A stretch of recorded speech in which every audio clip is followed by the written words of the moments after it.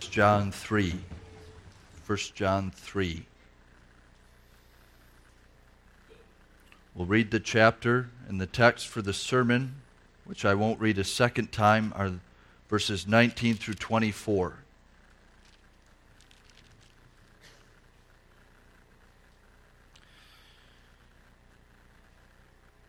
Let's worship God as we read His Word in 1 John 3. Behold, what manner of love the Father hath bestowed upon us, that we should be called the sons of God. Therefore the world knoweth us not, because it knew Him not. Beloved, now are we the sons of God, and it doth not yet appear what we shall be.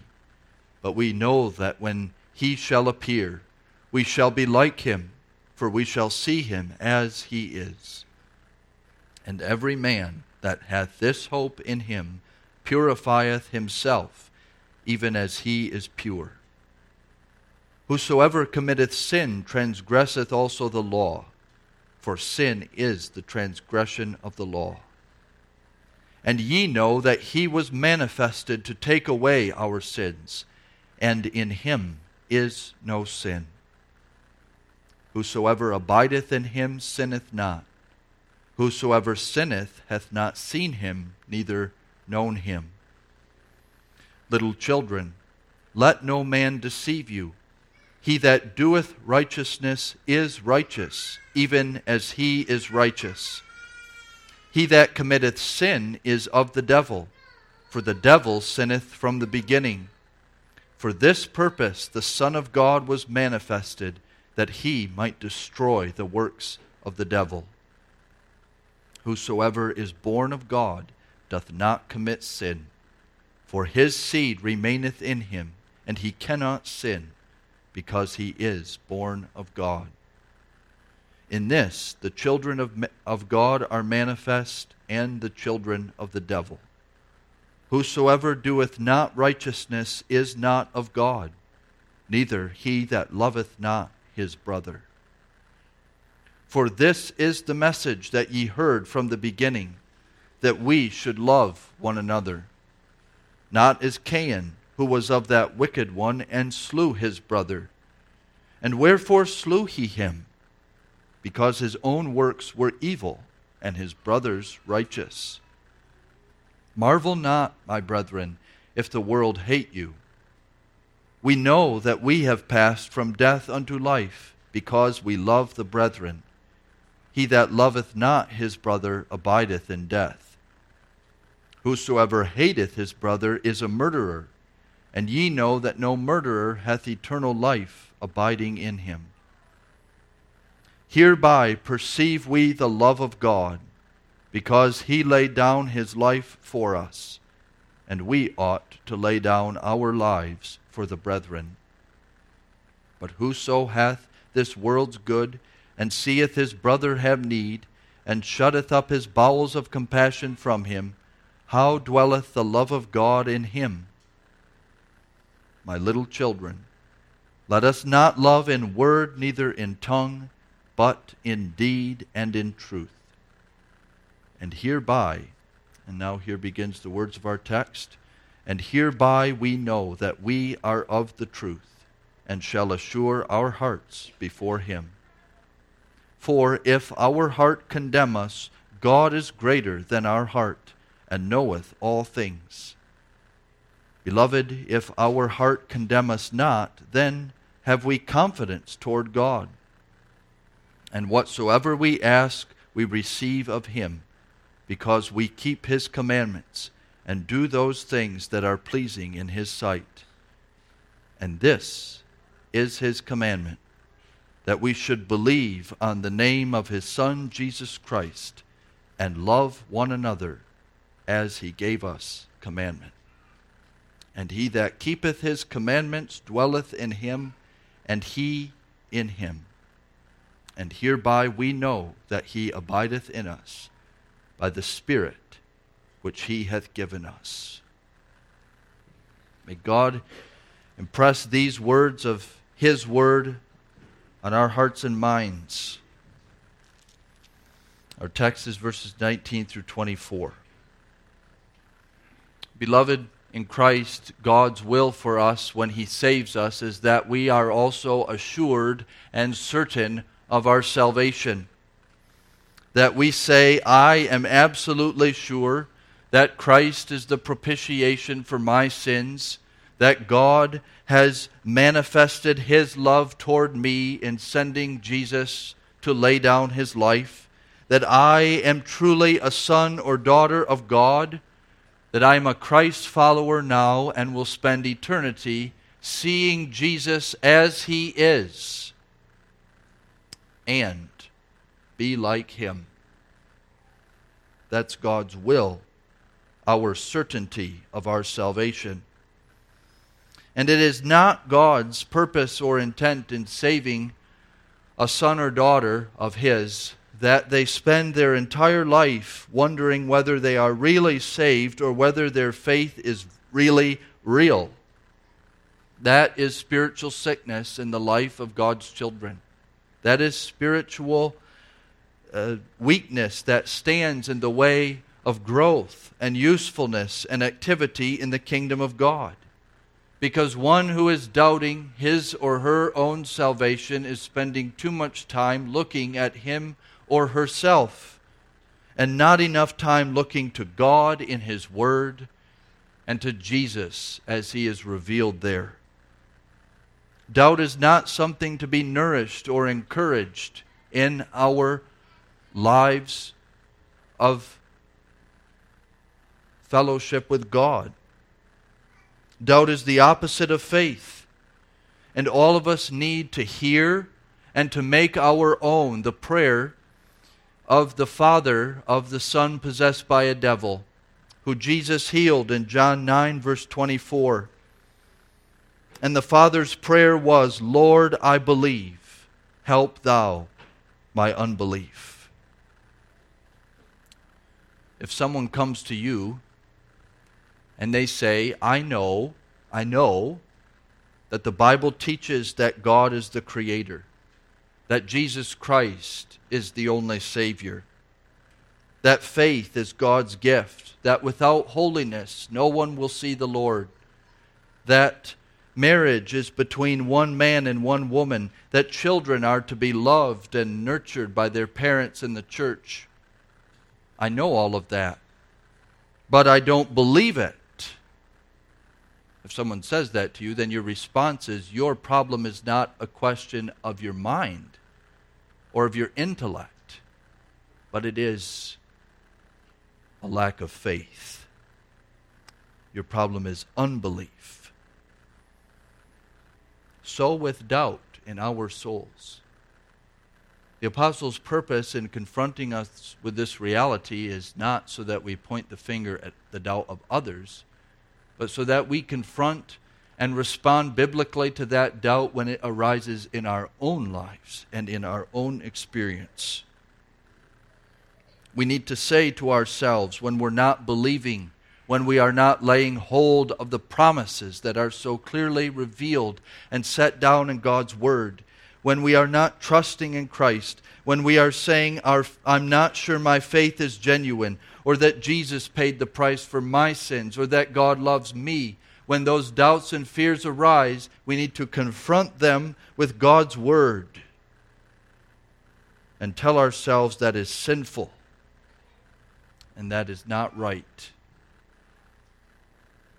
And yet, the apostle, inspired by the Holy Spirit, is a very realistic pastor. He realizes that there are seasons of doubt in every Christian's life when they ask these questions, when they are infirm in faith. He says that in verse 20, if our heart condemn us. That is a reference to doubt. And on this side of heaven, between the already accomplished life and death of Jesus Christ, the salvation that He merited for us, and the eternal life that He earned for us in His resurrection from the dead, between that accomplished reality and the not yet accomplished reality of our glorification in heaven, where we will see Jesus as He is and be like Him in this life and in this world, we will have seasons of doubt. And the canons of Dort follow the pastoral realism of the Apostle John. When our fathers in the canons set down these words in Head 5 and Article 11, where we read, "The Scripture testifies that believers in this life have to struggle with various carnal doubts, and that under grievous temptations they are not always sensible of this full assurance of faith and certainty of persevering. But God, who is the Father of all consolation, does not allow them to be tempted above that they are able, but will with the temptation also make a way to escape, that they may be able to bear it, and by the Holy Spirit again inspires them with the comfortable assurance of persevering." Canons get that language straight from 1 John 3. And the reality of doubt that the apostle confronts, but also the biblical answer that he gives for us to speak to ourselves when our heart condemns us. And he makes reference at the end of our text in verse 24 to the testimony of the Spirit who has been given to us, who works assurance in us, and who does give us that comfortable testimony of persevering. And so we want to consider tonight, the time that remains for us, this text under the theme taken from verse 20, "If our heart condemn us, God is greater." We'll notice first the real doubt, secondly the biblical answer, and third, the Spirit's testimony. Let's notice that our text is a beautiful statement of confidence, of faith and assurance of the believer. John repeats that throughout. Verse 19, "By this we know that we are of the truth and shall assure our hearts before Him," referring back to verse 18 and the evidence of true love for one another in our lives. In verse 20, "God is greater." Verse 21, "If our heart condemn us not, then have we confidence toward God." Verse 22, "Whatsoever we ask, we receive of Him." Verse 23, "This is His commandment, that we should believe on the name of His Son, Jesus Christ." And verse 24, "By this we know that He abideth in us, by the Spirit which He hath given us." So John gives repeated statements of the confidence that we have as believers.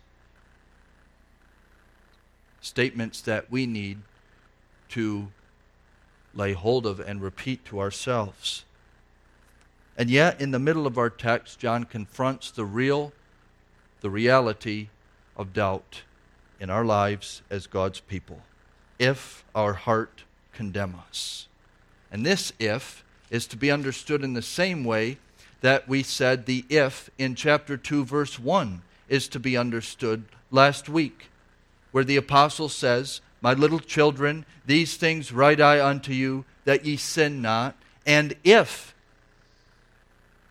when any man sin, we have an advocate with the Father." So here in verse 20 of chapter 3, when our heart condemns us, there will be seasons of doubt in the life of every child of God to a greater or lesser degree. But John does not then come to believers who are struggling with doubt or who are passing through seasons of temptation and whose sense of and certainty of faith is not as strong as at other times in their life, and berate them and say, "You are sinning. You are doing wrong." He doesn't beat them over the head with what they already know. that they are weak and struggling children of God. But he comes alongside of his audience, like the Holy Spirit who comes alongside of us. He says, "Beloved." And he addresses their doubts in a very pastoral way, as one who has experienced what he is addressing in the lives of his audience. He begins by pointing to the source of doubt. If our heart condemn us, that's in verses 20 and 21. If our heart condemn us, our heart is the source of our doubt, in other words. And what is our heart? It's the spiritual aspect of our being that stands before God. Our hearts are what distinguish us from brute animals. Our hearts are what make us living and thinking and creatures that have a sense of right and wrong. Our heart is the consciousness and the conscience in which we have a sense of right and wrong before God, and where we are always standing before the righteous and almighty Creator. Our heart is in a constant conversation, and that conversation centers around this question: am I a child of God or not? Am I saved or not? Am I loved by God, redeemed by Christ, being preserved in this life and being brought toward glory? Those are the conversations that we have with our heart. And notice the apostle does not say this is the conversation or the reality in every heart. He says in verses 20 and 21, our heart, the heart of a child of God, the heart of a believer. Because no unbeliever struggles with the question of doubt. No unbeliever genuinely engages in a conversation with himself or herself about their salvation, or about how they stand before God, or about whether or not God loves them and will bring them to glory after preserving them in this life. Romans 2 verse 15 does say that unbelievers have a consciousness, or their conscience does convict them of right or wrong, so that they have some remorse. But Romans 2 verse 15 says too that the conscience of an unbeliever makes excuses for their sins and for themselves. And that the unbeliever holds under the testimony and conviction of their conscience in unbelief and drowns it out with pleasures and distractions and dismisses it. The apostle in our text is speaking of our hearts, your heart and mine, as regenerated, believing children of God. And now, what does it mean that our heart condemns us? If our heart condemn us, the apostle says in verses 20 and 21. We need to understand that there are two possible answers. One of these answers is biblical, and the other is not. The biblical conviction of our heart is when our heart convicts us of sin and of our sinfulness. When our heart convicts us that what we have just done or not done is offense to God, is sin, and is displeasing to Him. And this is a right way to be condemned by our hearts. This is the work of the Spirit within us, testifying that we have erred from God's path and that we must repent and seek forgiveness from God. This conviction brings us to repentance and to Jesus Christ. But the condemnation that the apostle is speaking of here is the condemnation of our heart that contradicts the testimony of the gospel and of the Word of God. the condemnation whereby our heart says to us, you are not only worthy of hell, but you are going there. You are not only worthy of the condemnation of God, but you are under sentence of death from God. The condemnation of our heart the apostle refers to is the condemnation our heart speaks to us when it turns away from the testimony of Christ in the Scriptures and begins to listen and engage in conversation with the lies of the devil. When he comes and he says, "Has God said to you?"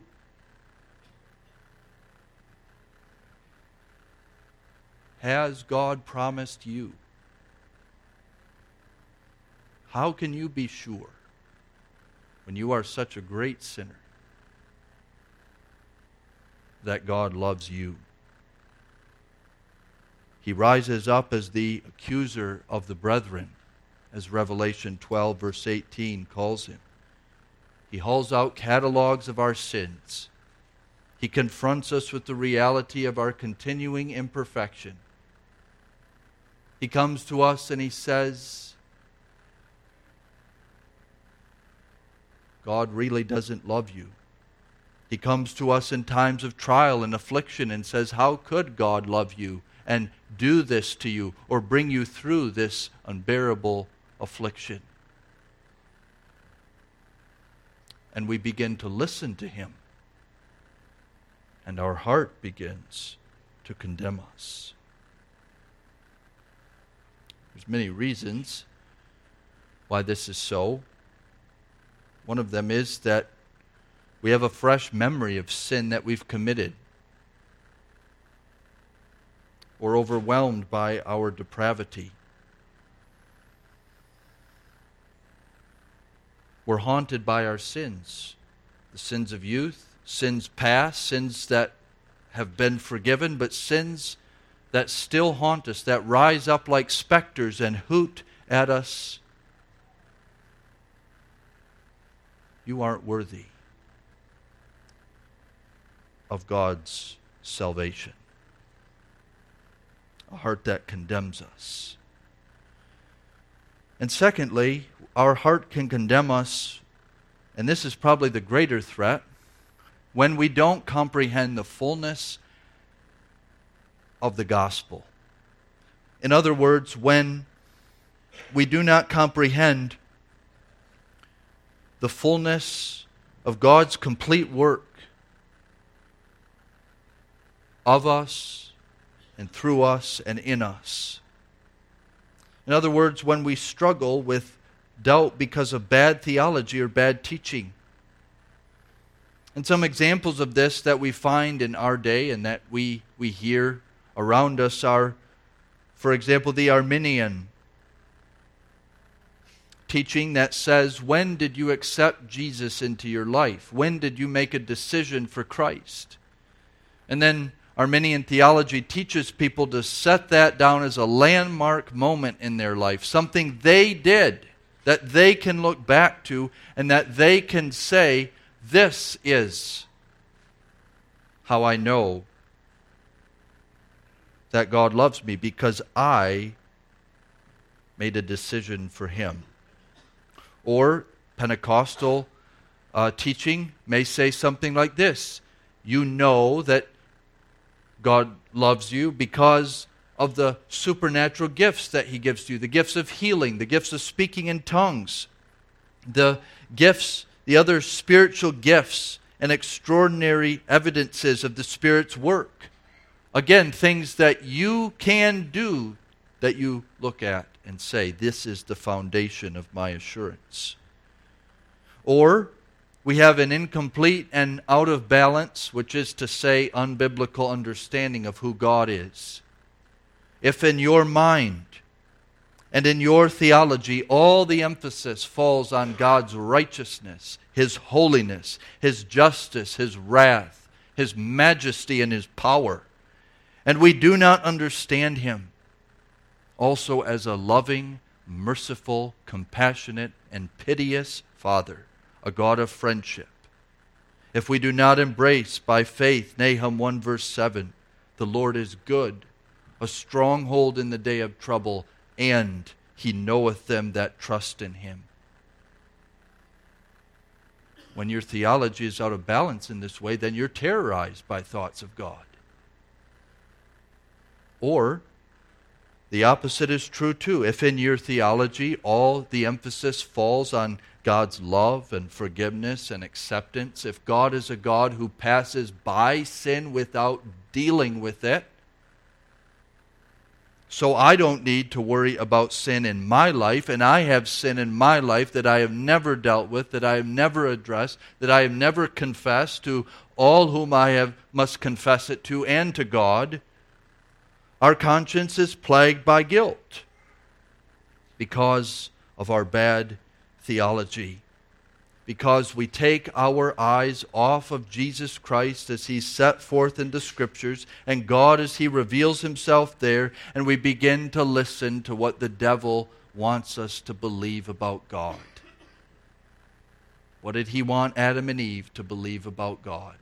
That God was holding out on them. That God knew if they ate the fruit of the tree, they would not know that they were naked, but they would be like Him. That God was withholding from them. Satan wanted them to doubt the goodness, the love, the mercy, and the justice of God. So that's where John points us as he begins to lay out our biblical response to doubt.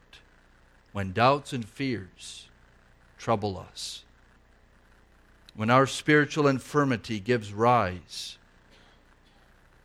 to thoughts of God that bring no peace, but rather make our fears increase, John gives us a threefold answer to that doubt. First, we find it in verses 20 and 22. Confidence in God. Confidence in God. Beloved, if our heart condemn us, God is greater than our heart and knoweth all things.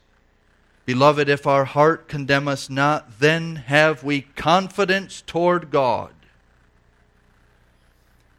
If your heart is condemning you and telling you that you are not only worthy of God's condemnation, but condemned by Him, not only worthy of hell, but actually going there, this is your response to what your heart is telling you. Think great thoughts about God. And focus on the attributes of God that the apostle draws out for us in verse 20. God's greatness and His omniscience, His knowing all things. Meditate on the truth that God is greater than man. We are puny. We are nothing in and of ourselves. Our heart that condemns us is nothing. And we are going to listen to the testimony of our heart over against the greatness of God, about whom the Scripture says in Job 36 verse 26, God is great, and we cannot comprehend Him, neither can the number of His years be searched out. Or Psalm 103 verse 11, as the heaven is high above the earth, so great is God's mercy toward them that fear Him. Or Deuteronomy 10 verse 17, the Lord your God is a God of gods and a Lord of lords, a great God, a mighty and a terrible, who regardeth not persons, nor taketh a bribe. God is great. This is the Lord your God. He is greater than your heart. And secondly, John says God knows all things. We intellectually know that, but do we know that really? John is asking us. God knows all things. He knows all things about you. He knows all things about your heart. He knows things about you and your heart that you do not know, and that you may never know in this life until God brings you to glory and continues to unfold to you the treasures of His knowledge. The Scriptures are replete with testimonies that God knows all things. Psalm 44 verse 20, if we have forgotten the name of our God, and it's when we do that our heart condemns us, if we have forgotten the name of our God or stretched out our hands to a strange God, shall not God search this out? For He knoweth our hearts. Acts 15 verse 17 says that God knew the hearts of some of those Gentiles who heard the gospel. He knew them as the hearts of His children, and He brought them to faith in Jesus Christ through the power of the Spirit, working through the preaching of the apostles. 2 Timothy 2 verse 19 says, the Lord knoweth those who belong to Him. And 2 Peter 2 verse 9 says, the Lord knoweth how to deliver the godly out of temptations, and to reserve the unjust to the day of judgment to be punished. He knows how to deliver you out of the temptation to doubt, and it is this: think great thoughts about Him. Meditate on His greatness and on His omniscience, and find your confidence in Him alone. Young people, one of the pieces of worldly wisdom that you will hear, and no doubt have heard already, is trust yourself. Believe in yourself. Listen to your heart and follow your heart. Nobody knows better than your heart or than you. That is a lie. That is the kind of lie that when we listen to it, Satan is there to exploit and to impress upon you, and your heart begins to condemn you because you come to the realization very quickly that you do not know all things, that you are not great, that you are not powerful, that you are tiny, and that you are nothing. John says, look to God. He's greater than our hearts. He knows all things. His knowledge of you and me is eternal and unchangeable. And the Bible gives us a powerful illustration of that in the life of the Apostle Peter. In John 21, Peter had fallen into grievous sin, the sin of denying his Lord after boasting that he would defend Christ even if everyone else forsook him. Peter had been truly convicted of his sin and brought to repentance for it.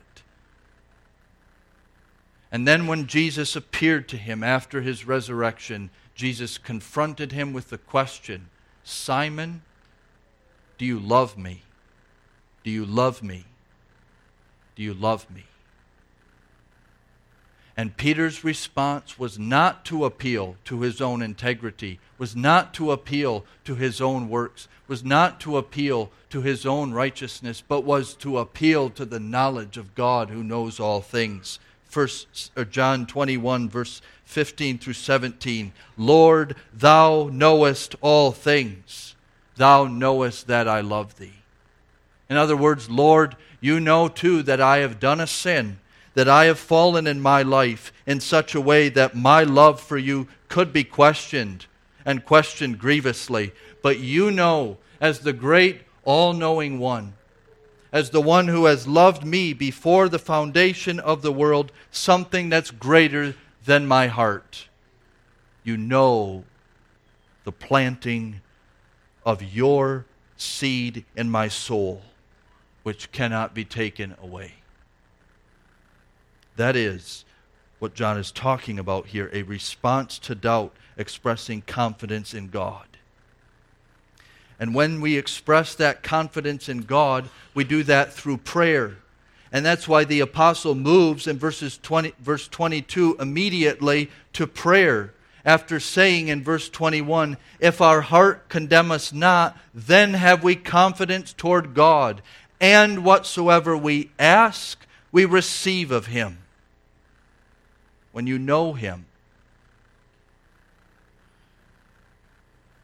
Then your heart no longer condemns you. And when your heart no longer condemns you, then you have confidence toward Him.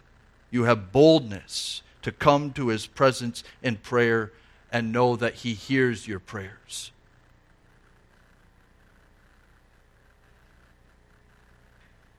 Not that He will give you whatever you want, but that as you contemplate His greatness and His omniscience and His glory,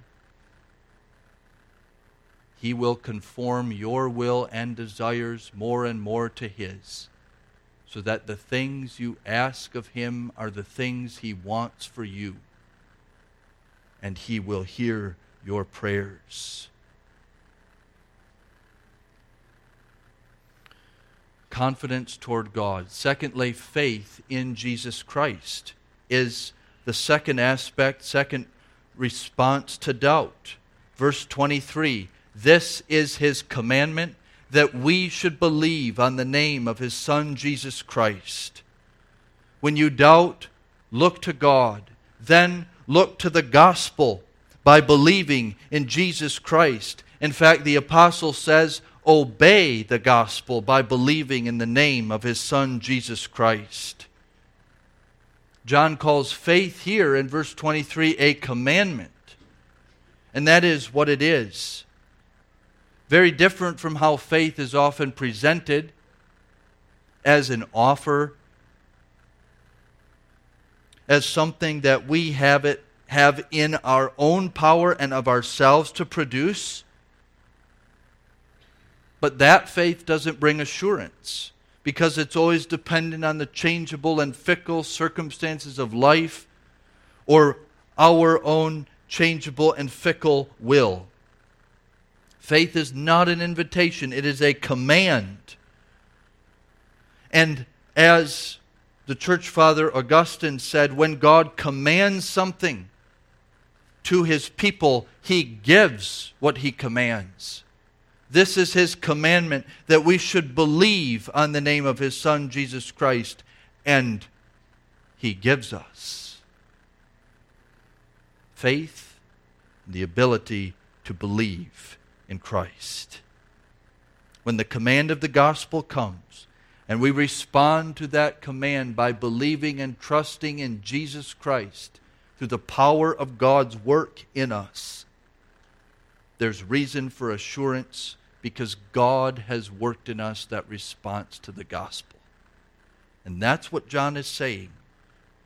As you respond to the command to believe in the name of Jesus Christ, you can have confidence, because the Bible testifies, for example, in Acts 13, verse 48, that as many as are ordained to eternal life believe. Ephesians 2, verse 8, by grace are you saved through faith, and that not out of yourselves. It is the gift of God. And Acts 18, verse 27, speaking again of Gentiles who were brought to faith in Jesus Christ through the instrumentation of the preaching of the apostle, says of their faith that they believed through grace and came to faith in Christ through the work of God in them. John is saying here, when in response to the gospel, you lay hold of Jesus Christ by faith, you have an evidence of God's work of grace in you. Remember, it is the believer who struggles with doubt. It is the one who has faith. It is not the one who does not have faith. And when God has begun His good work in us, Philippians 1 verse 6 says, He will perform it till the day of Jesus Christ. He's the object of faith. Notice that here too, that we should believe, not just believe, but believe on the name of His Son, Jesus Christ. We don't believe on the name of a church. We don't believe on the name of a pastor. We don't believe on our own name. We believe on the name of the one whom God sent as the sacrificial lamb to bear sin and to die for our sins. The name of Christ that is given here, His Son, Jesus Christ. He is God's Son. He is of God. He is a divine Savior. He is Jesus, which means that He is Jehovah's Savior. He is the Lord our God coming, descending, condescending to us for our salvation. And He is Christ, the one anointed and appointed by God the Father and anointed by the Holy Spirit as the Messiah to be our mediator and Savior and Lord. It is not a man or an institution or a preacher, but Jesus Christ, who is our confidence and hope. Are you wrestling with doubt today? Are you in a season of temptation that has brought your assurance to a place where it is not as vibrant as at other times?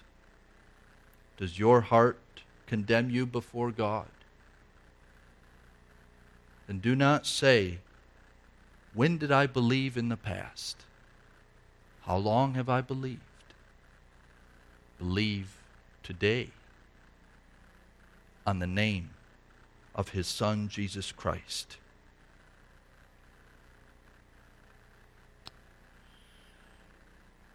Finally, our answer to doubt, according to Scripture, is love. Confidence in God, belief, faith in Jesus Christ, and thirdly, also from verse 23, love one another as He gave us commandment. And we might ask, how is this a response to doubt? How is this an answer to the doubts and fears that trouble me? Love one another. It sounds like a work.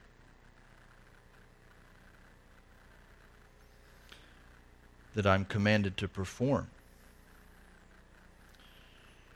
John's point in bringing it up again here is that love is a necessary circumstance or characteristic in our life for us to know and be confident in God. And that is not my word, that is the word of the apostle in verses 18 and 19, where he says, "My little children, let us not love in word, neither in tongue, but in deed and in truth." And then in verse 19 he says, "Hereby," which is to say, by this we know, we have confidence that we are of the truth, and shall assure our hearts before Him. What's he referring to? He's referring back to what he wrote in verses 16 through 18, but especially in verses 17 and 18. The love that God gives us for others. A love that He gives us for our brethren, especially in the church, especially those who have need, verse 17, so that we have compassion on them and we open the and we share our good with them.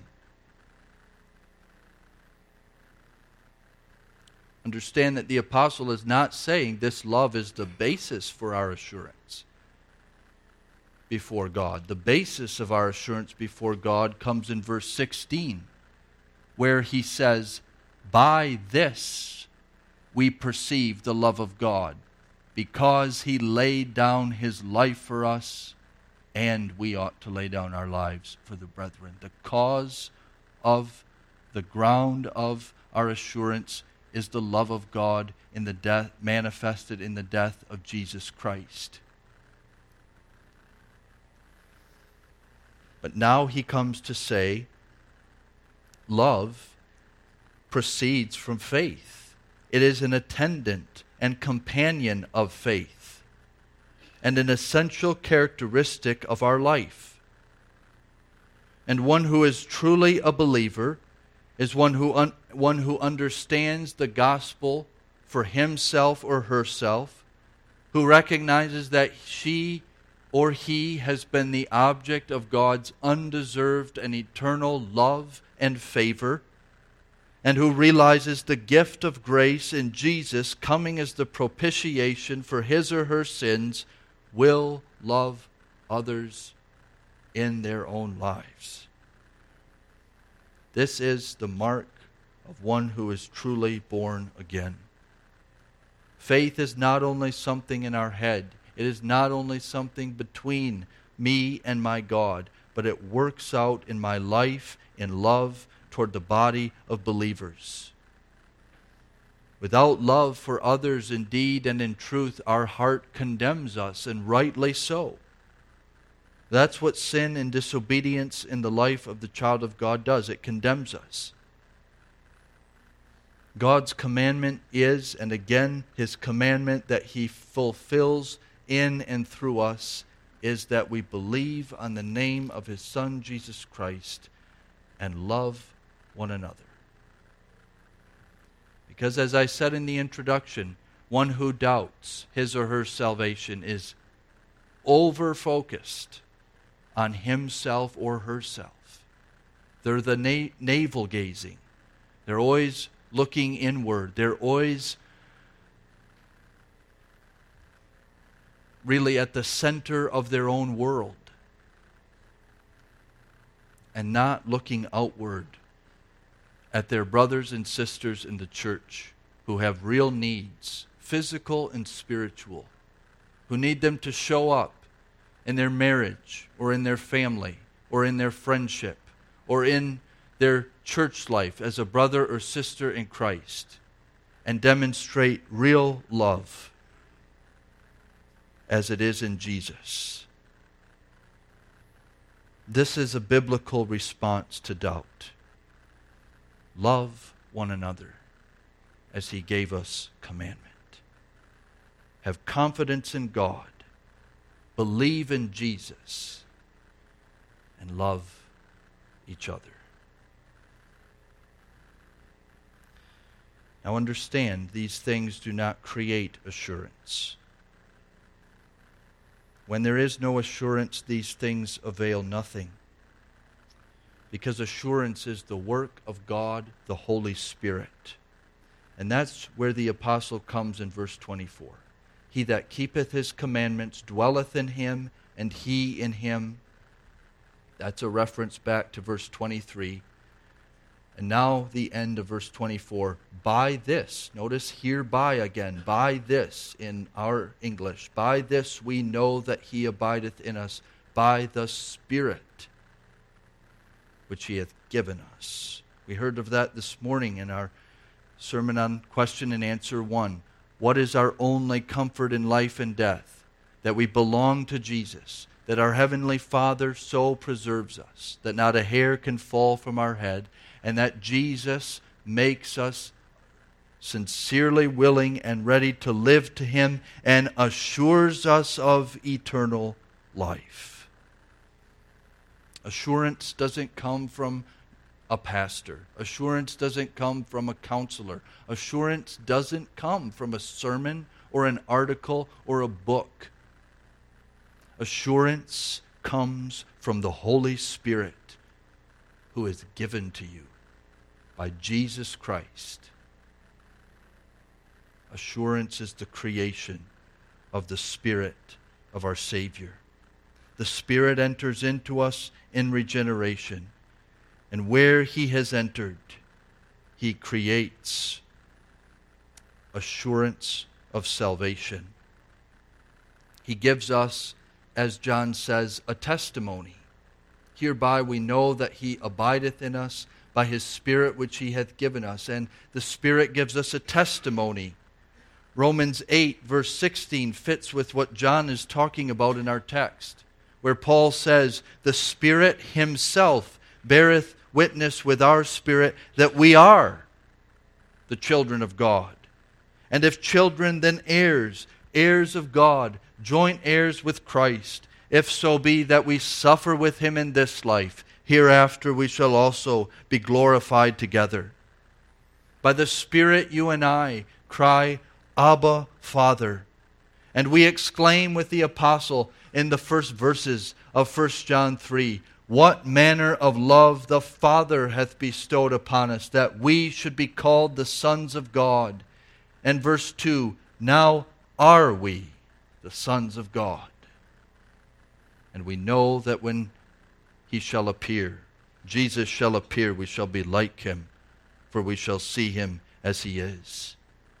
This cry that the Spirit creates in us, that he brings out of us, is not always a cry of boldness.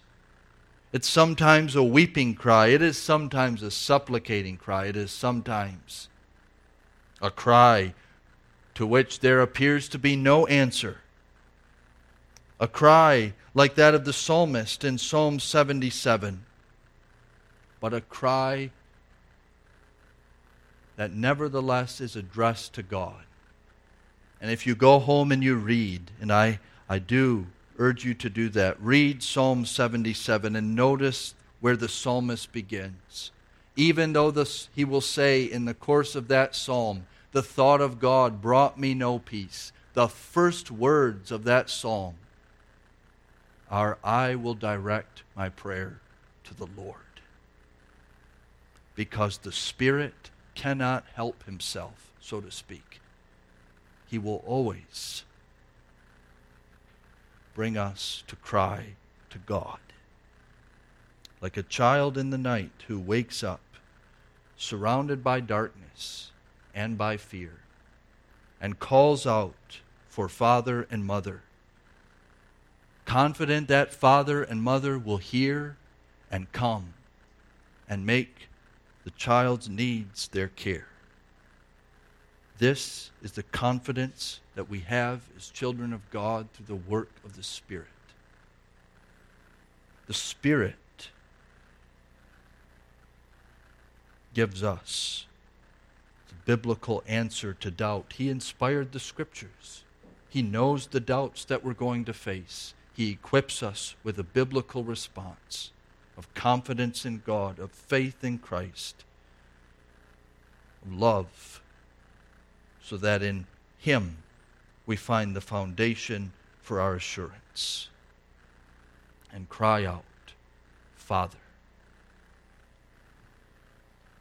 Beloved, if your heart condemns you, and if mine does, God is greater. And by this we know that he abides in us by his Spirit, whom he has given us. Amen. Let us pray. Father in heaven, we thank thee for the Scriptures.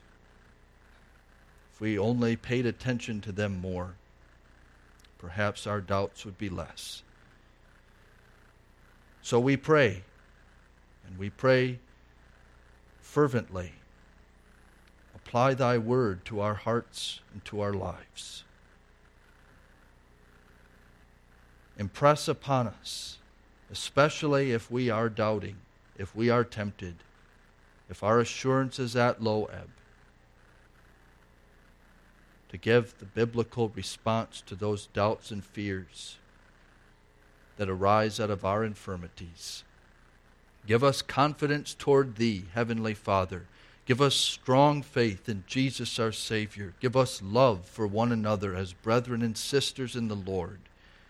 Give us the testimony of the Spirit who has been given to us, so that we cry, Father, and have confidence that we know thee. Keep us from falling. Give us the grace to speak these words into the lives of others who may be struggling or who may have fallen, so that as we make our way as pilgrims through this life, we may do so together looking unto Jesus, and together looking for that day when we will stand before him and be even as he is, perfect and sinless, without doubt, without fear, but glorious We ask all of this in Jesus' name. Amen.